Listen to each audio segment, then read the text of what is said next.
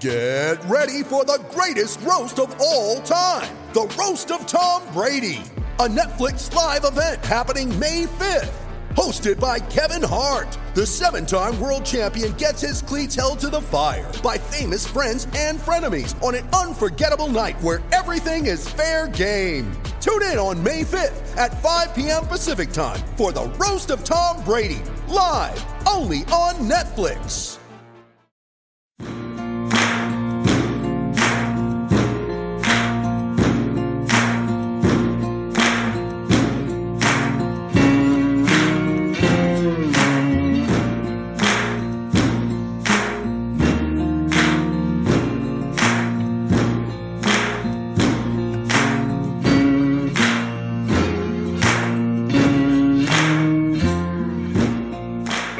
Welcome to the Hokie Hangover Podcast. I am Andrew Alex, live from Blacksburg, Virginia.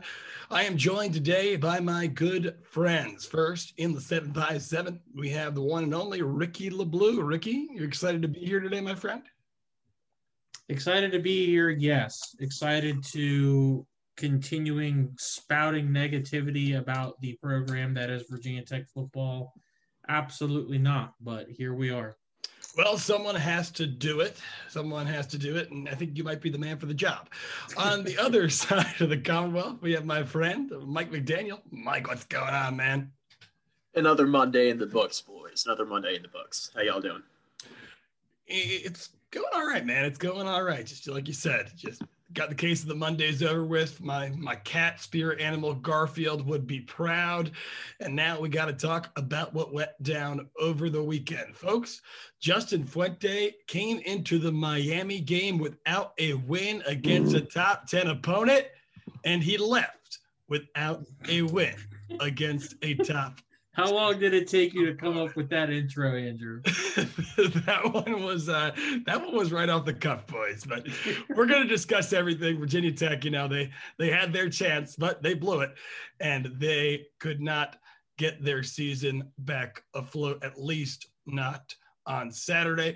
We will discuss everything from an improved defensive performance to a questionable offensive performance at best, and everything this means in the long term. But first, I am going to inform you that this podcast is brought to you by the good folks over at Main Street Pharmacy. Main Street Pharmacy in downtown Blacksburg is the pharmacy that you want to go to if you want a pharmacy that actually cares about you at all. Yeah, CVS, hate to say it, to you, they are just a number on a very long Excel sheet.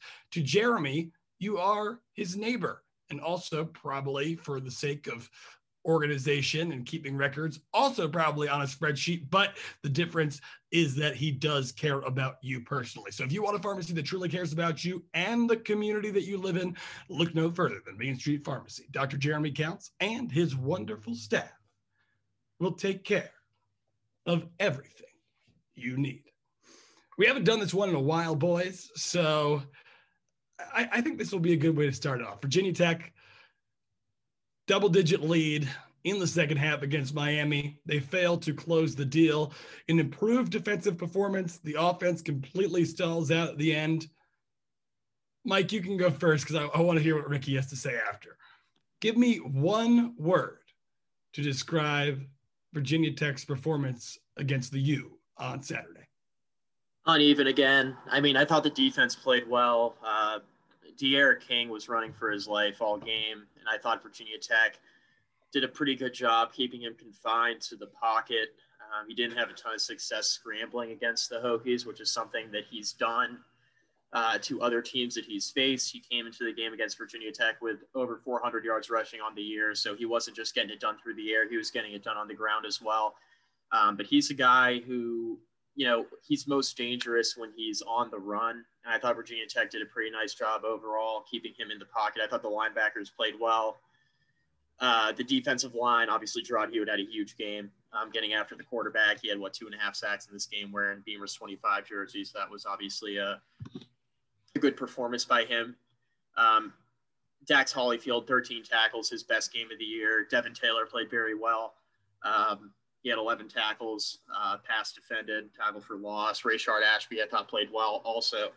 in this game. And Breon Murray had a nice bounce back game. He's struggled in coverage the last few weeks. I thought he was better overall in this football game. So Virginia Tech overall, I thought as a team held Miami down defensively as far as running the football is concerned. Hurricanes averaged under 3 yards per carry. So that was something that needed to be done if the Hokies wanted any chance of winning this football game. We knew that they were going to have to slow down the Miami zone rushing attack first. And I thought they did a pretty good job of that overall in this game. Where Tech lost this game was offensively, obviously struggling in the second half, primarily in the fourth quarter. Really just couldn't convert when they needed to. Virginia Tech's offensive drives in the fourth quarter, I wouldn't necessarily call them a sight to behold. Virginia Tech had multiple punts. They had a missed field goal. They had an interception. So it just wasn't very good in the fourth quarter. I thought they got way too conservative with the play calling.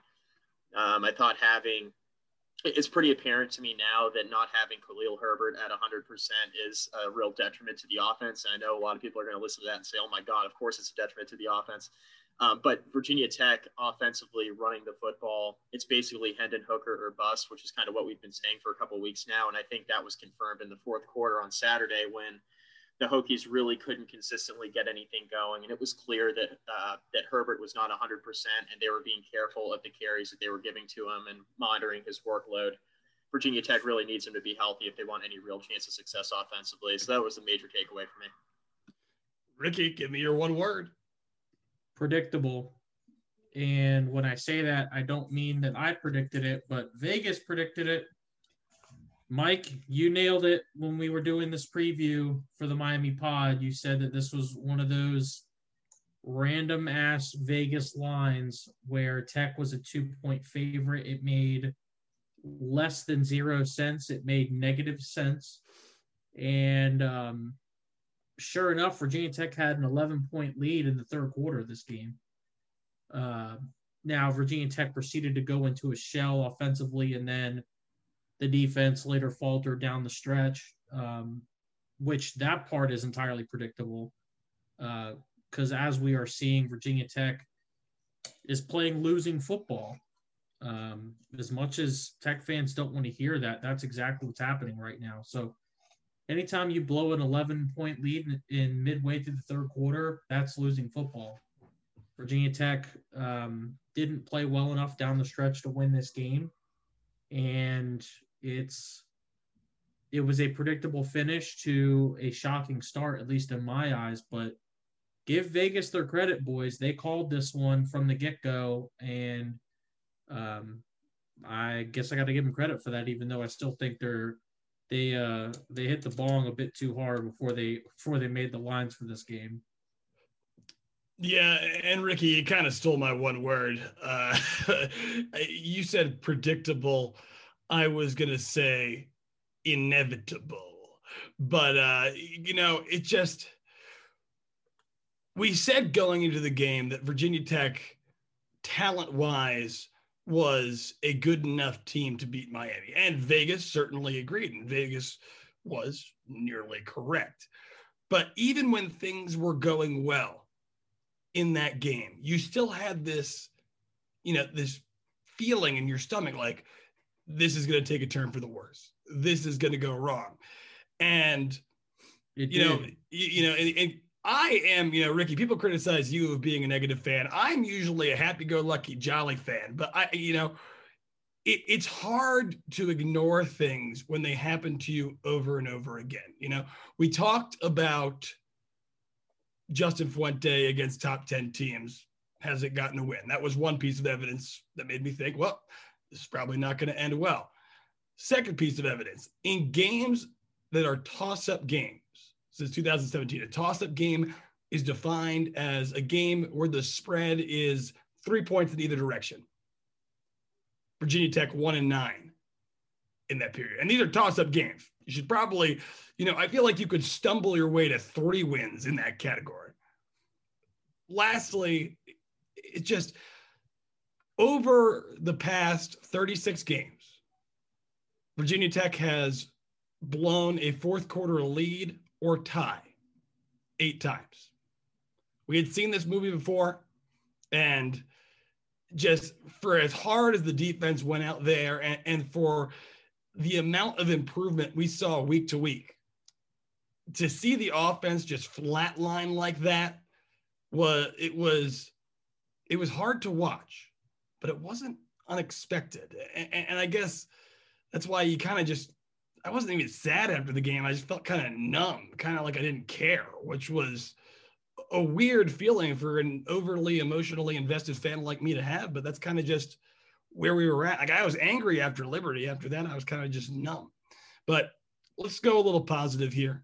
Virginia Tech on the defensive side of the ball, like you mentioned, Mike, a big improvement. They hold Miami to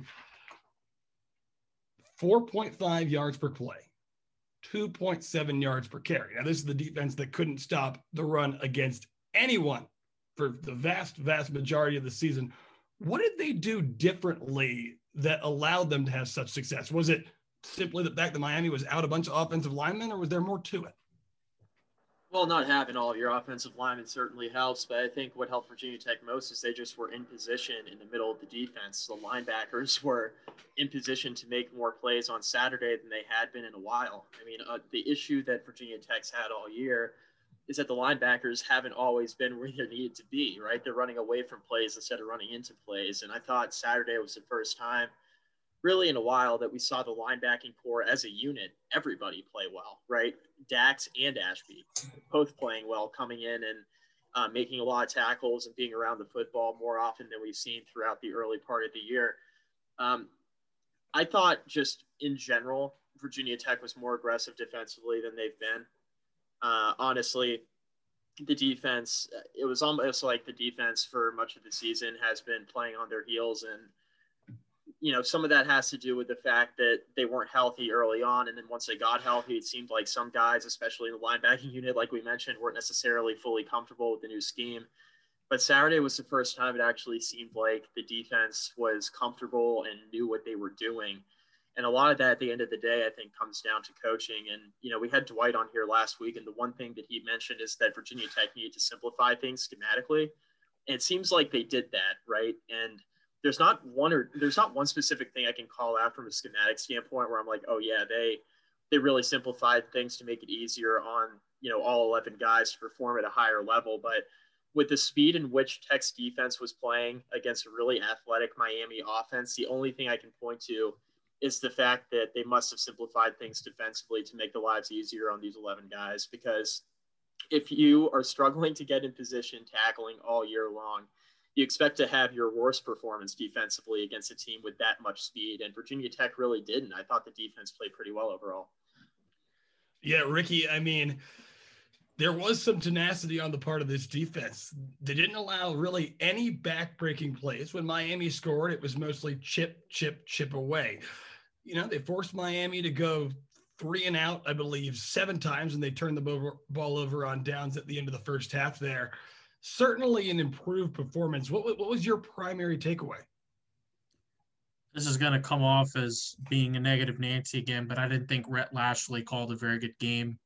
I felt like Miami was putting themselves in way too many traditional passing situations, and that's not their gig. It's kind of the same thing with Virginia Tech.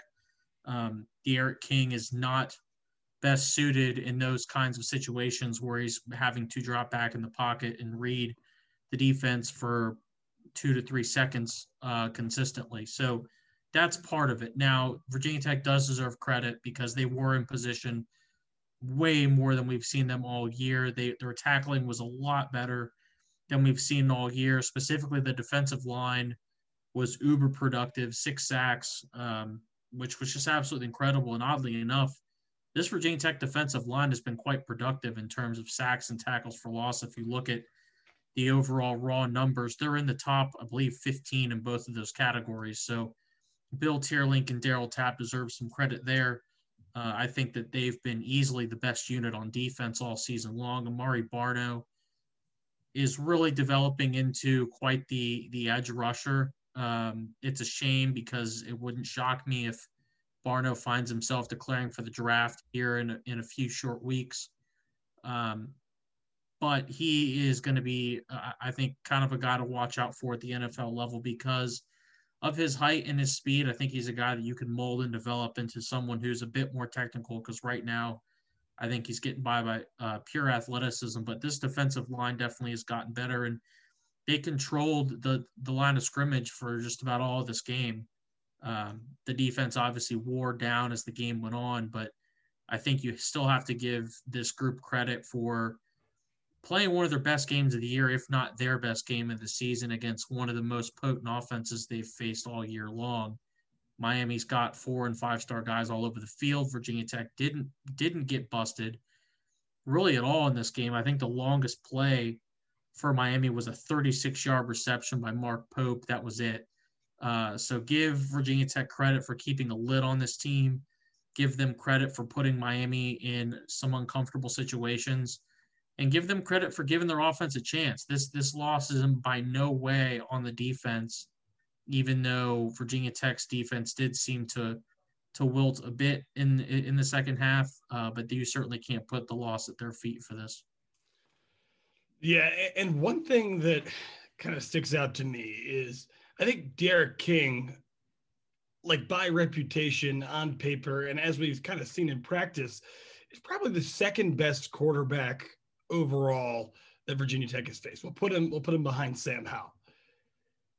He had a decent game, but Virginia Tech was able to limit him in both facets, both in the air and on the ground. Now, facing two mobile quarterbacks previously, I mean, we saw what happened against Liberty. Malik Willis just owned the show and ran roughshod all over Virginia Tech.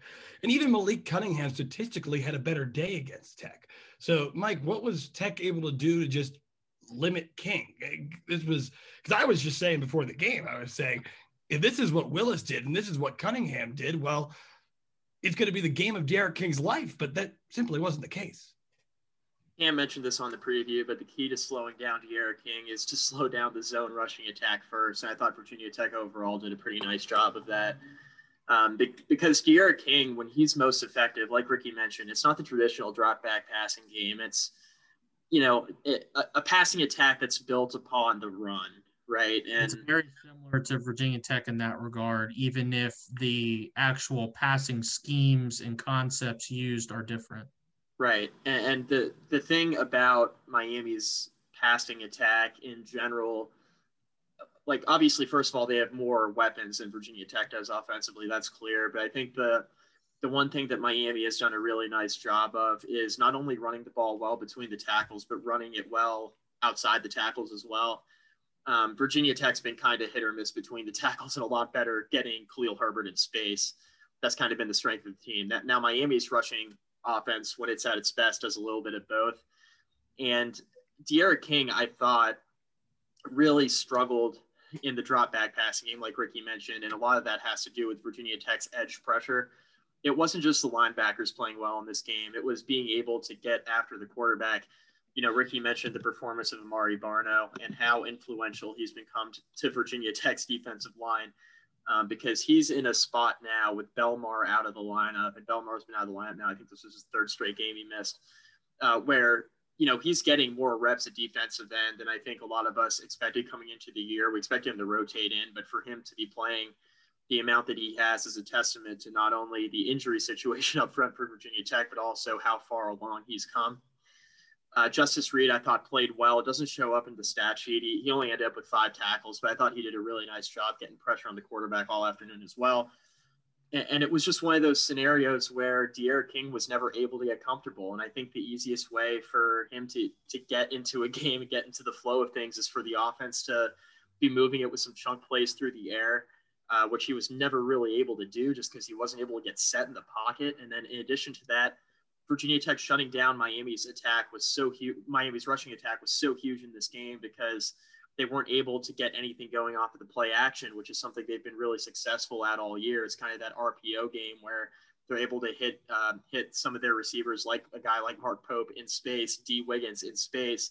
And Wiggins had a nice game, but it wasn't a scenario where he was just bottling off these huge chunk plays. It just didn't really pan out that way at all. So I thought Virginia Tech's defensive front did a really nice job, and I think you got to credit the front seven as a whole for being able to contain the rushing attack and D'Eriq King the way that they did. Ricky, I want to ask you this because last week following the Liberty game, we talked about 5 things Justin Fuente could do to kind of right the ship and try to save his tenure at Virginia Tech. And one of those things that you listed was reassigning Justin Hamilton at defensive coordinator back down to a safeties coach role, to a corners coach, what have you. Hamilton, in my opinion, called his best game as a defensive coordinator here at his time at Tech against a very solid Miami team. Now, are they truly deserving of the ranking that they had? I leave that game saying no, and so did the AP poll. Miami drops spots coming to Lane Stadium and winning. But at the same time, I think credit where it's due to Hamilton. Has your opinion on that matter changed at all now that we've seen Hamilton be able to make an adjustment and keep his offense in the game, like you said? Not really. I'm not going to back off of that for one game. I will give him credit because it was clearly one of his best coaching jobs of the season, and he deserves credit for that. But I'm not really going to back off. I do want to note real quick before we move on from the defense, Jared Hewitt had 2.5 sacks in this game. Jared Hewitt deserves a ton of credit. I have been extremely critical of Hewitt really throughout his career because I've always felt like he has never really produced at the level that he was supposed to. And for one of the first times since I've been watching him, I felt like Jared Hewitt was one of the best players on the field in that Miami game. So credit to Jared Hewitt. He definitely played like a captain in this game. And Virginia Tech's defense would obviously benefit from a more disruptive and productive Hewitt in the middle.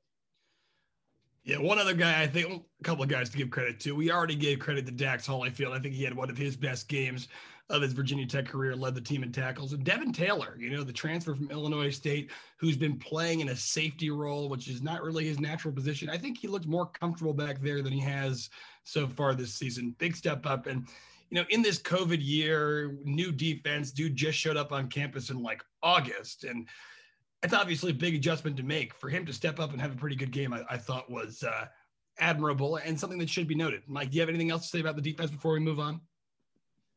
No, I don't think so. Shout out Hewitt. Shout out defensive line. Darrell Pollard, I thought, played well when he was in as well. So, all right. Now's the part where this episode might take a little more critical of a turn. The offense, they got out to a solid lead, a 24-13 lead with about 6 minutes left in the third. But from there, it just all went flat. And Andrew, can I read off these drives before I let you finish? Okay, go for it. So Virginia Tech had 5 drives on offense after scoring 10 straight and taking a 24-13 lead. Are you guys ready for this? First drive, 8 plays, 37 yards, punt. Second drive, 3 plays, 5 yards, punt. Third drive, 1 play, interception. Fourth drive, 5 plays, 5 yards, punt. Last drive, 11 plays, 34 yards, turnover on downs. When was the last time we saw a Virginia Tech offense just absolutely go into a shell like that? You know what, Ricky? I mean, I just don't think we have, quite frankly. What? What is that? All right, so let's go macro on this, and then we can go a little bit more micro. Last week, the ire of everyone was on Justin Hamilton for an obviously poor defensive performance. This week, the ire has turned to the coordinator on the other side, a guy who is not unfamiliar with the ire of the Virginia Tech fan base, Brad Cornelsen. Do you believe that this criticism is deserved? Are these fire Cornelsen calls after this game justified? Mike, go first. I don't think firing Cornelsen is necessarily going to solve all of Virginia Tech's big picture problems. Like Virginia Tech, I mean, if you look at the team over the totality of the season, the reason why Virginia Tech is 4-4 is because of the offense. It's not because of the defense. The defense has been really bad consistently all year long. This is the first performance where I've looked at and I've been like, okay, that Virginia Tech defense actually looks more like what we needed to. And it took until game 8 for that to take place. Virginia Tech has largely had to outscore opponents this year to get to where they needed to be from a 4-win standpoint. this was an offense that was averaging over 40 points per game early in the year. They were scoring a ton of points because the defense was so bad. Tech could have easily lost the Duke game earlier this year if it weren't for the offense putting up the amount of yards they did in that football game and scoring 38 points. They score 45 against NC State. They score 45 in a loss in North Carolina. They score 40 against Boston College. They score 42 against Louisville to outscore the Cardinals by a touchdown in that game. They score 35 points against Liberty just to be competitive. Guys, this has not been an offensive problem this year. Brad Cornelsen has his flaws.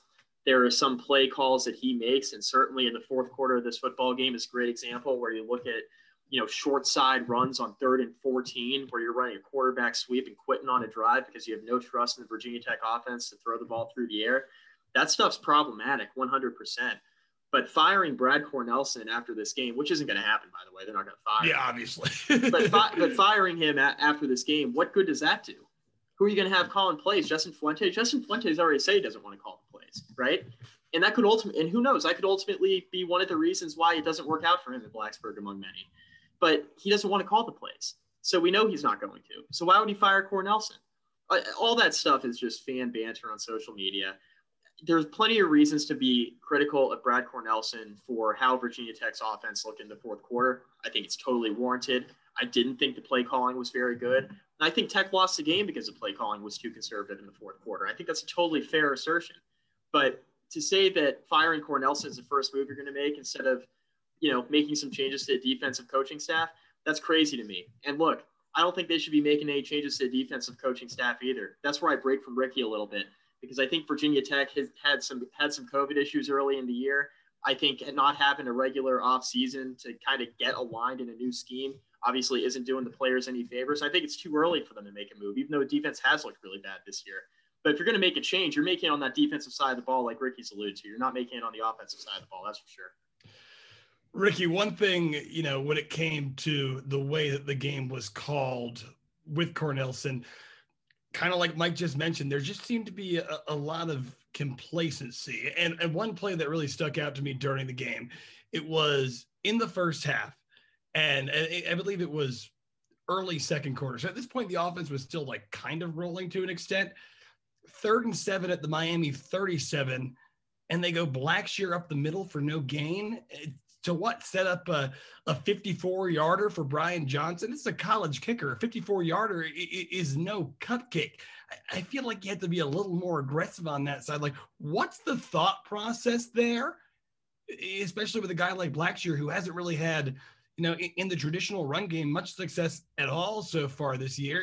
Is it fear of making Hendon Hooker put the ball in the air on a predictable play, or I don't know. Explain it to me if you can. It's probably a combination of their lack of trust in Hendon to have success in the traditional passing game. But quite honestly, I think part of this also falls on the offensive line. And this is a topic that not a lot of people are going to want to have, because we've spent the entire season, myself included, praising this offensive line and how dominant they've been and how productive they've been and how they have opened up massive gaping holes in opposing defenses all season long for Hendon Hooker and Khalil Herbert and company. Pro Football Focus certainly agrees coming into this game. Pro Football Focus had Virginia Tech as the second highest graded Power 5 offensive line behind Notre Dame only. But here's the problem. Miami was really the first borderline elite or very good defensive line or defensive front that Virginia Tech has faced all season. So let's go back and look at the ACC teams that Virginia Tech has played so far this season, and let's look at where these teams rank in tackles for loss per game and sacks per game. We'll start with sacks. So NC State is tied for 22nd in sacks. They're 33rd in tackles for loss. Duke is tied for 15th in sacks. They're 48th in tackles for loss. North Carolina tied for 15th with Duke in sacks, 60th in tackles for loss. Boston College, 50th in sacks, 88th in tackles for loss. Wake Forest, 60th, 42nd, Louisville 61st and 49th. So what we're seeing here is that the defenses that Virginia Tech has played have not been very good up front. I think that that's clear. Well, guess what, folks? Miami is really good up front. They've got Quincy Roche. They've got Jalen Phillips. They've got that other guy, Silvera, up front, who looks like an absolute tank. And guess what? Virginia Tech got bossed around a little bit in this game up front. And this is something that Virginia Tech fans are going to have to watch moving forward. And I know this sounds all doom and gloom, but the road does not get any easier, folks. Pittsburgh's got the best defensive line in the country. Clemson's not far behind them. Virginia's defensive front has been pretty good, even though most of their production is coming from the linebackers. So this game almost felt like, to me, like it was foreshadowing what we're going to see for the rest of the season. I do not believe Virginia Tech is going to be able to generate the kind of push and space either on the perimeter or up the middle that we have seen them generate consistently throughout this year, because they are finally starting to face some serious competition on the defensive side of the football. Well, Ricky, I said in the preview podcast, I said with Jalen Phillips and Quincy Roche, this was going to be an NFL exhibition for both Christian Darrisaw and Luke Tenuta. You didn't hear the name Quincy Roche all that much. Darrisaw did very good against Quincy Roche, but Luke Tenuta did not look very good at all versus Jalen Phillips. And as a collective, as a unit, the Virginia Tech offensive line did not look very good. Virginia Tech had their lowest rushing output of the game, of the season in this game. And they were leading for 2.5 quarters. And they had their lowest rushing yardage output of the season. That's because this offensive line got beat. Yeah, no, again, Jalen Phillips is extremely talented, and he'll probably be an NFL guy. He was I think with the top overall recruit in his class. I think he was the number 1 overall recruit in his cycle. Indeed, but you should not let a defensive end lead the team in tackles. That means he is all over the field, and he had 2.5 sacks to, add to that margin. And again, some of those sacks, I said this dominant offensive line, they left a lot to be desired in that pass block game, and it was an issue. And it was part of the reason that a lot of Virginia Tech's drives stalled out, all throughout the game. But you mentioned the low rush output, and this is, another criticism that a lot of people have. Hendon obviously led the team in rushing attempts. Behind him, I think it was 21 for Hendon. Then you have Khalil Herbert with 8. You have Blackshear with 6. And then you have Holston with 4. Yep. To me, it didn't make a lot of sense, right? Because first of all, why is Herbert not your bell cow running back? Is he hurt? If he's hurt, why are you playing him at all? And then Holston was running with a certain tenacity. He accounted for 2 touchdowns. He averaged, I believe, 9 yards per carry on the game. They kept going back to Blackshear. So we have, and I don't want to pick on Raheem Blackshear because I don't think that his running style is necessarily conducive for Virginia Tech's offense and the kind of quarterback that Hendon Hooker is. He's not being utilized properly. Yes. Yeah, exactly.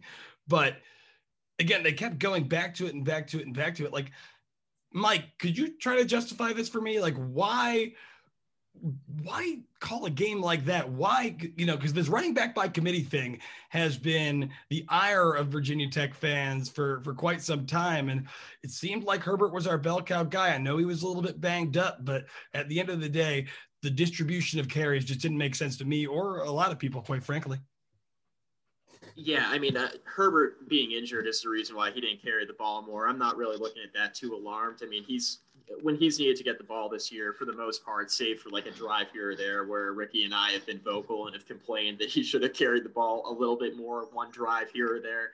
For the most part, they've gotten him the football. That hasn't really been the issue.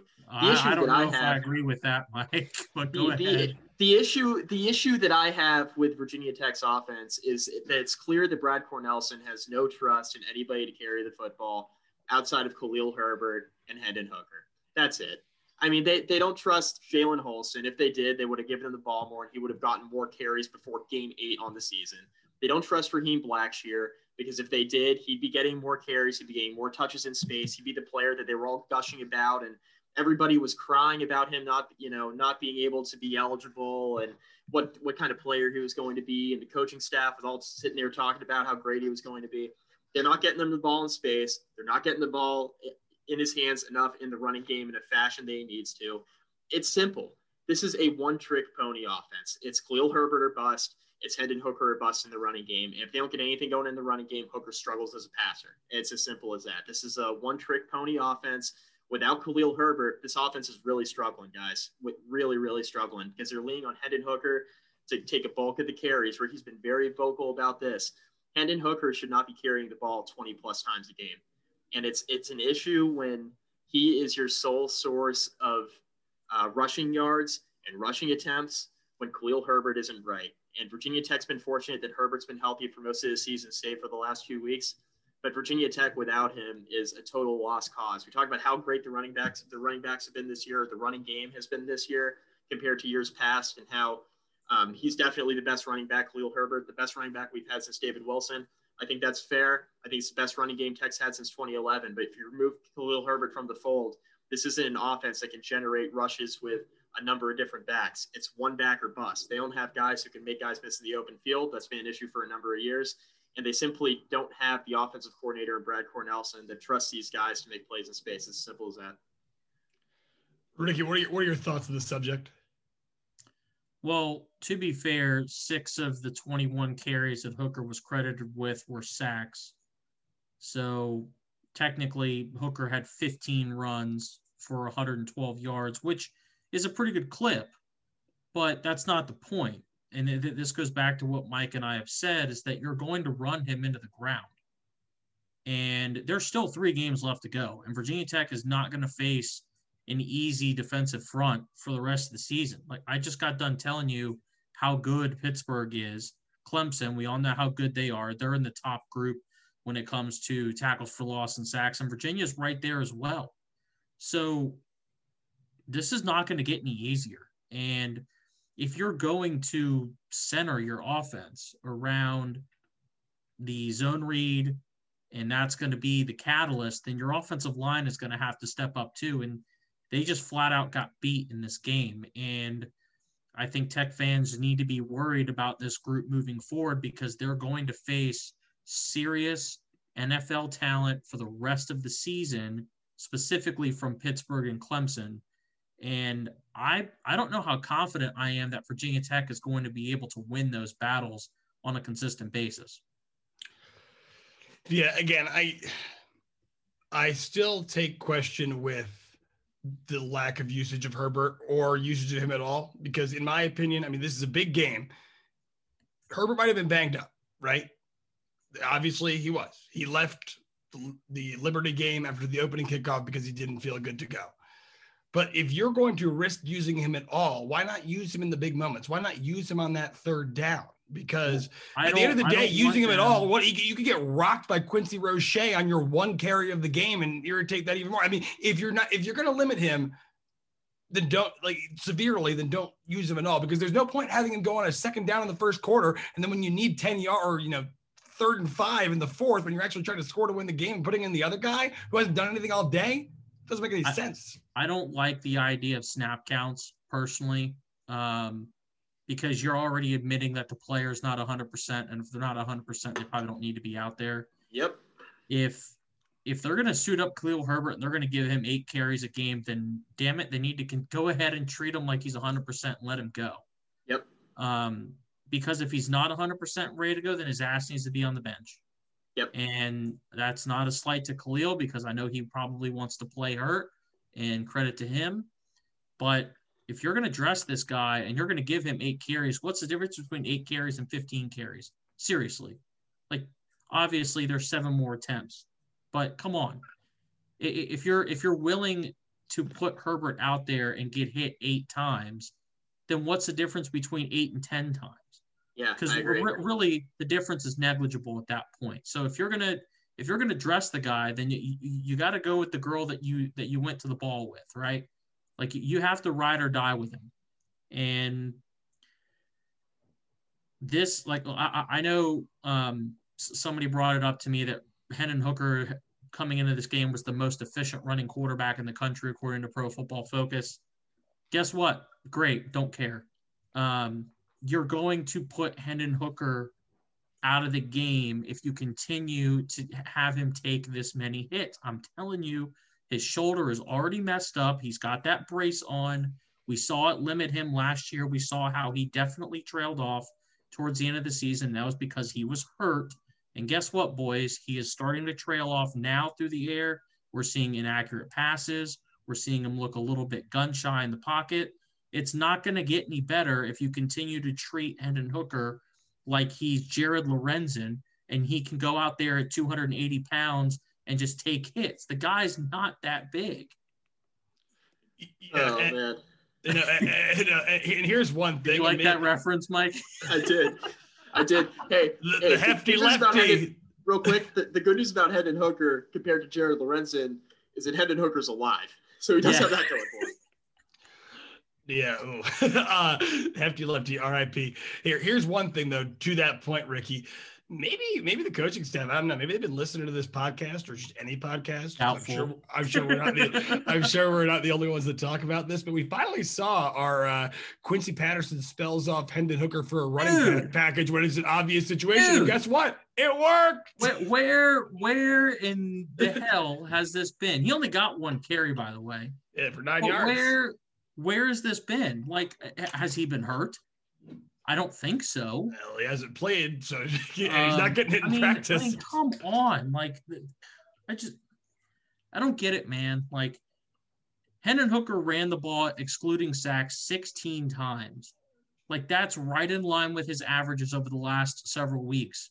It's not sustainable. I don't care how efficient he is. You can't ask a quarterback that slender of a build with a history of shoulder problems to continue to carry the load running the football. It's not going to work. And here's the thing, right?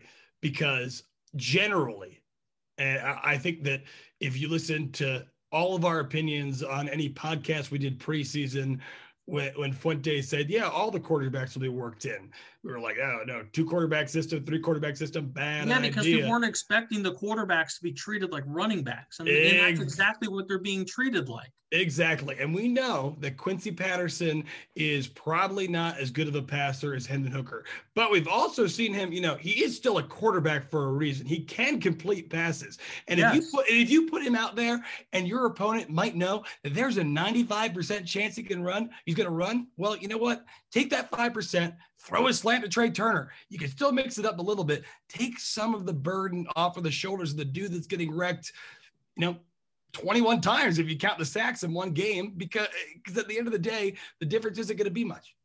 I just want to say real quick, the one thing about this kind of 1 foot in, 1 foot out deal with Khalil Herbert when they know he's not healthy and they're giving him some reps anyway, it comes down to this, guys. They don't trust anybody else. That's it. They don't trust anybody else to make plays offensively. They'd rather play Herbert at 65, 70% than play anybody else at running back. That's why he still had the most carries out of any running back on the team when he wasn't fully healthy. That's the only explanation I could possibly have for it, is they don't trust anybody else in the running game, and that's why he's playing halfway. And I agree with you guys totally. It's either you go all in with Herbert and pretend that he's healthy, or you don't give him any carries at all. It's a killer for Herbert, and I get you'd rather have him on the field, this, that, and the other thing. But is 60% of Khalil Herbert better than 100% of Raheem Blackshear? I don't know the answer to that. But it's clear that on Saturday, 8 carries for 49 yards isn't enough to beat a top 10 Miami team. And that's all that Herbert got in this football game. Well, here's the thing that I saw. And I guess it's a compliment to someone and maybe a slight to the coaching staff. But I think that maybe, I don't know if it's consensus, but it's moving towards it, that Khalil Herbert doesn't have much to gain by coming back to Virginia Tech next year. He can't waste those legs. He'll go into the draft and get drafted wherever he gets drafted, if he gets drafted at all. I think he might. That being said, we look at Raheem Blackshear, and like you guys said earlier, they're not using him to the best of his abilities. They're not using him in the right spots. He needs to be kind of in a slot receiver role, catching balls out of the backfield, this, that, and the other. But that begs the question, who is the heir apparent to Khalil Herbert in this, traditional downhill running inside zone scheme. And from what I saw on Saturday, that seemed to be Jalen Holston. But even when he did well, they seemed to move away from him. What was that? The heir apparent to Khalil Herbert does not exist. He doesn't need to be as good as Khalil Herbert. He just needs to be the guy that actually runs the plays that Khalil Herbert would have otherwise run. Well, and again, I don't think it exists. I don't think there's a back on the roster that can run the outside zone as effectively as Khalil Herbert. Holston is definitely not suited to run the outside zone consistently. Keyshawn King, I mean, hell, he can't even get on the field. Raheem Blackshear, who knows what he'll be doing next year. Taj Gary? Apparently Taj Gary's not ready to play, according to the coaching staff. I don't know what the hell that means. Chance Black, a true freshman? Is it going to be Chance Black next year, a true freshman? Is it going to be Malachi Thomas, another running back, a true freshman? Is that who's going to be the heir apparent? There is no long-term answer at running back. I agree.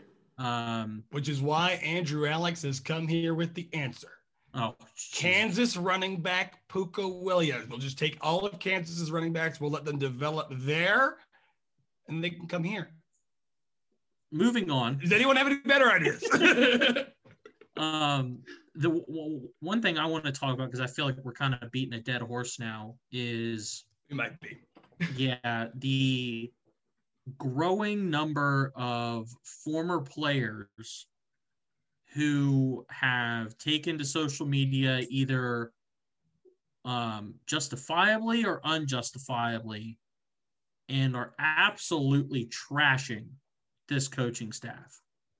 It's not just recent former players like Trayvon Hill or Hezekiah Grimsley, but it's way back guys like Andre Kendrick.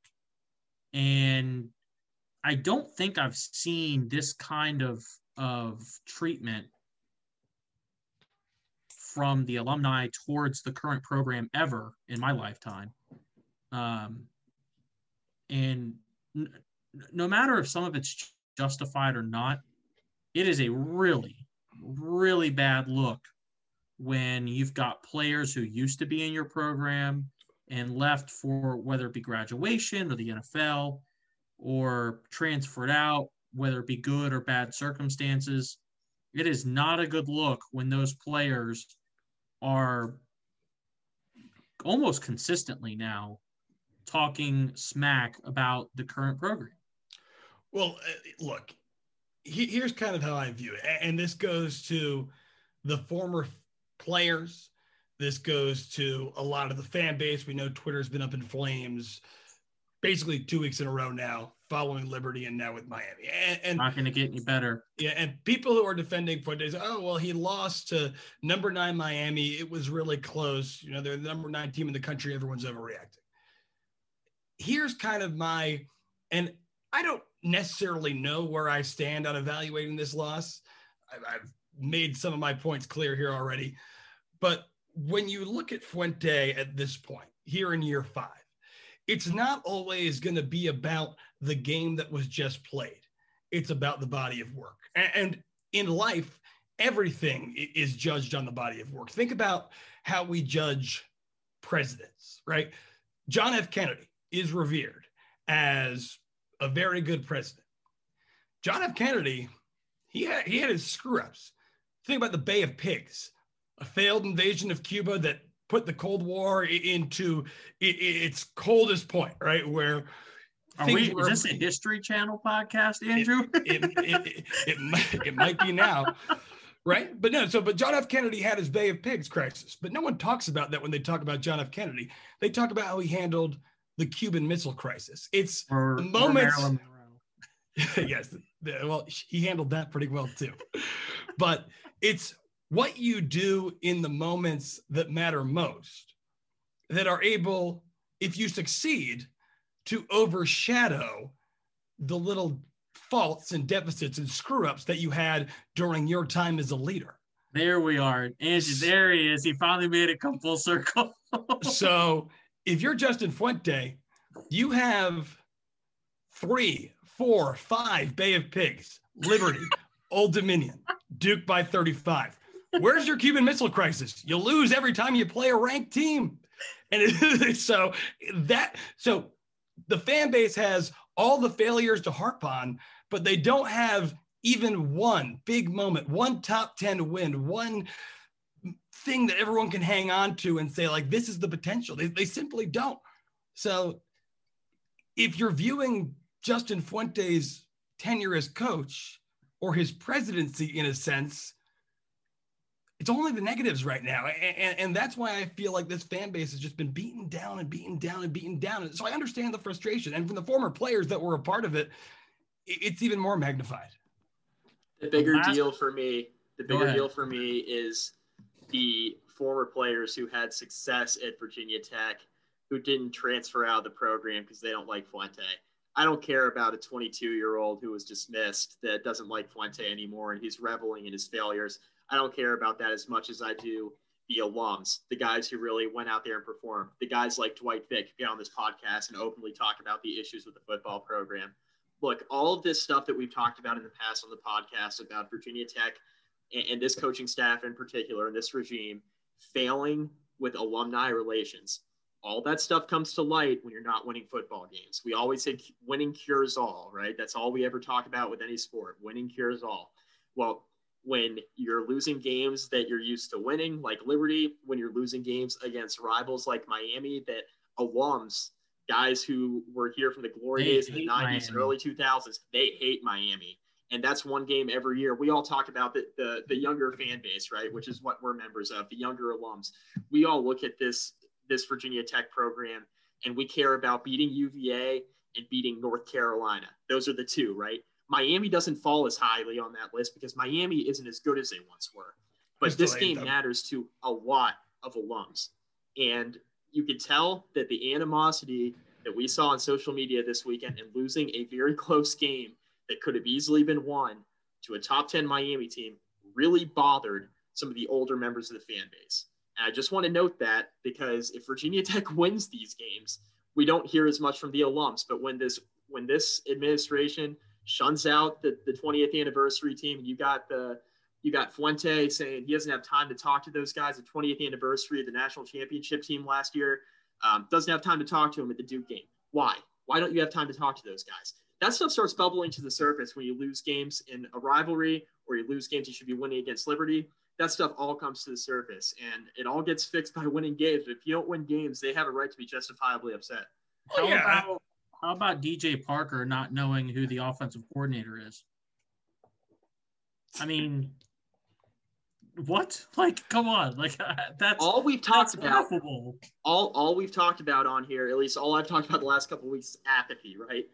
Like there's a large section of the fan base now that doesn't care what happens, right? But if you're the Virginia Tech coaching staff, don't you have a responsibility to not only have met but have maintained some sort of professional relationship with all of these different alums, especially those alums who made significant impacts on the program? I mean, isn't that just part of being a coach? Agree. All I'll say is that this staff doesn't know anything about relationships, because if they did, they would have established them with the alums and they would have established it in state. And they haven't been able to do either one of those things, either with former players or on the recruiting trail. They failed miserably at both of those things. Those are two major reasons why this program isn't where it should be right now. Well, I mean, like, think about it like this. Virginia Tech is a massive institution that's bigger than any one person or any one thing. But we know that Virginia Tech has been here longer than we've been here, and it's going to be around a lot longer than we are, right? So think about the football team like you think about any organization at Virginia Tech. Like, Ricky, you were with the Collegiate Times. I was in a fraternity. Mike, you played club golf, right? So think about that. You built or were part of building such an organization up to the point where, I mean, I assume we all felt pretty successful in what we did during our time at college, and you feel like you left on a high note. Now imagine not one generation of college students, but say 8 years later, the new people running your organization are, in your eyes, running it into the ground, and they won't even give you the time of day to talk to you about it. Are you going to go online and say nice things about those people? No, you're going to speak your mind, because you don't have any control about the interior anymore. But at the end of the day, you still have your voice. I can speak from some experience on this topic. And what I will say is that while some of that situation may apply to me, I have never once felt the urge to disparage that organization publicly. Now, maybe that's just me, but I've never once gotten the urge to be like, you know what, this place stinks. Well, the difference is that football players can blame an adult grown man that makes millions of dollars, and you're not going to go out and disparage some kid. Yeah, exactly. And like they don't go out and say like, you know, so-and-so player, like, I don't know, they probably wouldn't say it about Trey Turner, but they're not out there disparaging Trey Turner. And it's a broader issue just when it comes to building the brand of your program. And we'll probably spend like a super long episode on this in the off season when we can devote like an entire hour to everything that goes in with this. And there are a couple other alums that I've talked to personally that I'd like to bring on later once the season is over, who have had similar experiences. But it's a really bad look, man, when you've got guys who put in blood, sweat, and tears into this program and they don't feel like they're being treated like a family member. And that's what Virginia Tech football and really any collegiate football organization is supposed to be, right? It's supposed to be family. When they recruit you, they don't say we're recruiting you for 4 to 5 years. We're recruiting you for the rest of your life. Like, we're recruiting you to be a part of this football program. And when you leave, we want you to continue to be a part of the football program. Obviously, in an unofficial capacity, we want to help you, we want to support you. We want to make sure that you get your degree if you left early. We want to make sure that your expertise is welcome back and you're welcome back into town anytime. If that's not the culture that's being created in Blacksburg, then obviously something is severely wrong. And at this point, given that we've gone into year 5 of Justin Fuente's tenure, it's hard to see any way that this changes. Yeah, and again, like, we're not making this stuff up. These are things that real people that you might remember from their time on the field actually say. These are all things that can be backed up by actual evidence. Like, it's not just us giving off the record conversations. These are people that are actually putting their opinions out there for the world to see. Yeah. And at the end of the day, right, I agreed with Dwight's thought process insofar as, you know, these guys don't have to carry around the lunch pail anymore. Beamer had his program and Fuente can have his, but that does not mean that you don't acknowledge the people and, you know, the tradition and the times that brought this program to the point where it is a highly recognizable college football program. This is not the Virginia Tech of 1995, and everyone who was here between 1995 and 2015, and even before, played an integral part in building this thing up. And you can't just ignore it and you can't just forget about it. And I know Justin Fuente is a busy man and he's got a lot on his plate, but then they need to hire someone to do that for him. This is part of the job as head coach. When you sign up to be a head coach, you sign up for this stuff. You're not just a head coach. You're not just a recruiter. You're an ambassador for your football program. And part of being an ambassador is maintaining those types of relationships, not just because it's right and it's what you should do because those people sacrificed to help get your program where it is now, but also because it can help benefit you down the road, whether it be recruiting, whether it be hiring an alumni on your staff, any sorts of those situations. It's just part of the job. And like Mike said, it's one that Justin Fuente has failed severely at. And unfortunately, it took Virginia Tech losing a lot of games starting in 2018 for us to notice. I'd be curious to see what the situation is at other programs. Like, does Mendenhall keep good relations with the guys from the Al Groh era? Like, does Mac Brown keep good relations with the guys from who was between Fedora and, I mean, I don't know. They've had so many head coaches over in Carolina. Does Mac Brown keep relations with the guys from the previous Mac Brown era? Probably. But it is interesting because the nature of college football right now, and I think it's maybe because Virginia Tech hasn't actually had to like fire a coach since like the 70s, this program and this community has a different outlook on things because Beamer made everything seem so family oriented. And maybe with the 1 foot in the door, 1 foot out the door coaching carousel nature of college football today, it's not as big of a thing. But I think that if you are here, and maybe I'm wrong, and maybe it's not a Virginia Tech exclusive thing, but even if it is a Virginia Tech exclusive thing, you are now the head coach of Virginia Tech. And that is a responsibility that you take on.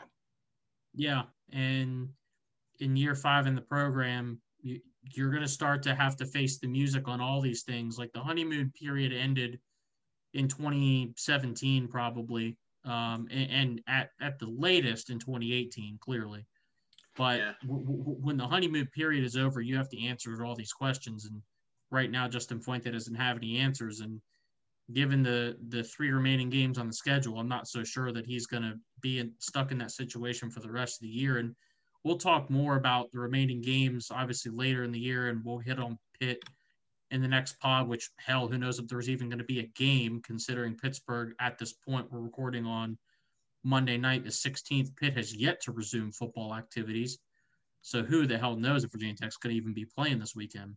Yeah, the one final thing I'll add here, too, is when Justin Fuente interviewed for Baylor in the offseason, and that was a fluid situation, we had a podcast on that, and discussed what that was going to do to his reputation among members of the fan base if he were to return. And the one thing that the 3 of us talked about was the importance of winning this year. Virginia Tech had a really good team coming back. And I will let me preface this by saying this was before the coronavirus pandemic that we were having this conversation. So some elements to this changed a little bit due to circumstance alone, different schedule, etc.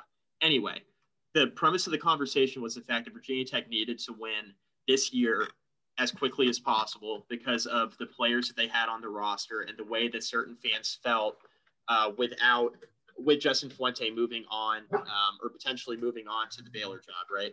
That was the big question, was whether or not he was going to be able to restore the goodwill with the fan base. And now with him coming back to Virginia Tech and him saying, all right, I'm home, let's do this thing, and Virginia Tech to be playing the way that they are, it's all the more imperative that he comes to the forefront and he tries to establish those relationships in the state of Virginia and with alums, right? It's all the more important because the way that a lot of people viewed that when he went and interviewed for the Baylor job was this guy's not all in on Virginia Tech. And the one thing that could cure that would be winning. The other thing would be try to reestablish those relationships. He hasn't done either one of those 2 things. And it's been really something that's plagued him his entire tenure, but something that's, growing old on most of the fan base now because of what he's been unable to accomplish on the field, but also the relationships that he's failed to establish off of it. Yeah, I think that's actually one last thing for you guys. And Ricky, you can go first because I know you're short for time here.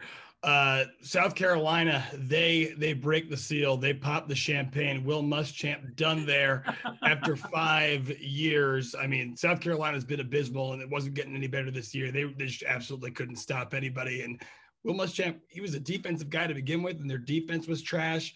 Not incredibly surprising, but, midway through the season, big Power 5 program in the region makes a move. Does that change the way you guys feel at all about how many coaching vacancies we might see this offseason and how fast that coaching carousel is going to be moving? Or do you think South Carolina was just an extreme situation? I think there may be a few more than I'm expecting, but I do not think there's going to be a rash of openings. Mike and I actually had a friendly exchange about this earlier. I think there's going to be a limited number of openings, period. Specifically, I do think Muschamp is going to have limited openings because he's too experienced of a guy to not command a giant salary as a defensive coordinator.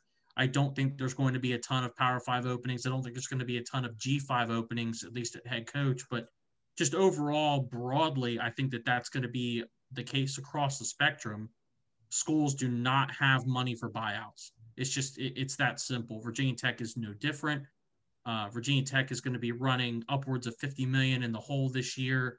That may even be a conservative estimate. Who knows? Virginia Tech does not have the money for a buyout. I'm kind of surprised South Carolina has the money for a buyout. I know they're an SEC team, so they probably got money laying around somewhere.